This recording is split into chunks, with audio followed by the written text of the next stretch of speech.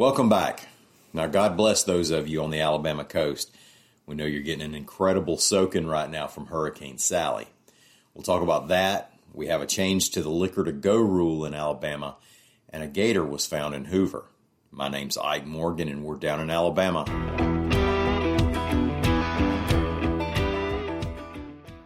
As the majority of our audience is listening to this, Hurricane Sally is making landfall in the Mobile, Alabama area. Now, since this is a once-a-day podcast, it would be irresponsible to get too specific here, but the story we're going to tell for years to come about Sally is the rain and flooding. In some places, we're likely to measure rain in feet rather than inches.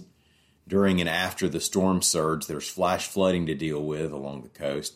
Sally has been an incredibly slow-moving system and will be moving eastward across Alabama, bringing continued chances of flash flooding to other areas.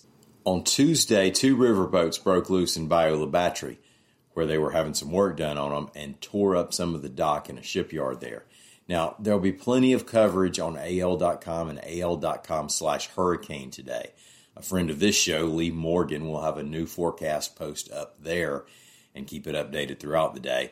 We also have other reporters on the coast who will react to the news with damage with reports and photos and video.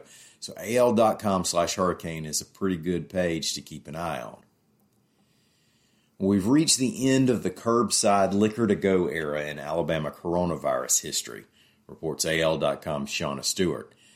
Somebody out there listening picked up a to-go cocktail kit or two before they hunkered down for Hurricane Sally. We're thinking about y'all on both those fronts.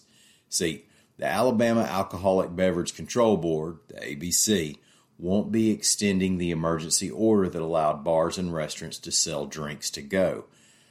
The order was issued during Alabama Governor Kay Ivey's stay-at-home order, which pretty much shut down indoor service. Now, since then, the governor has moved us from stay-at-home to safer-at-home. Restaurants and bars now can serve alcohol that can be consumed right there at the establishment. And you didn't expect to keep both options, did you?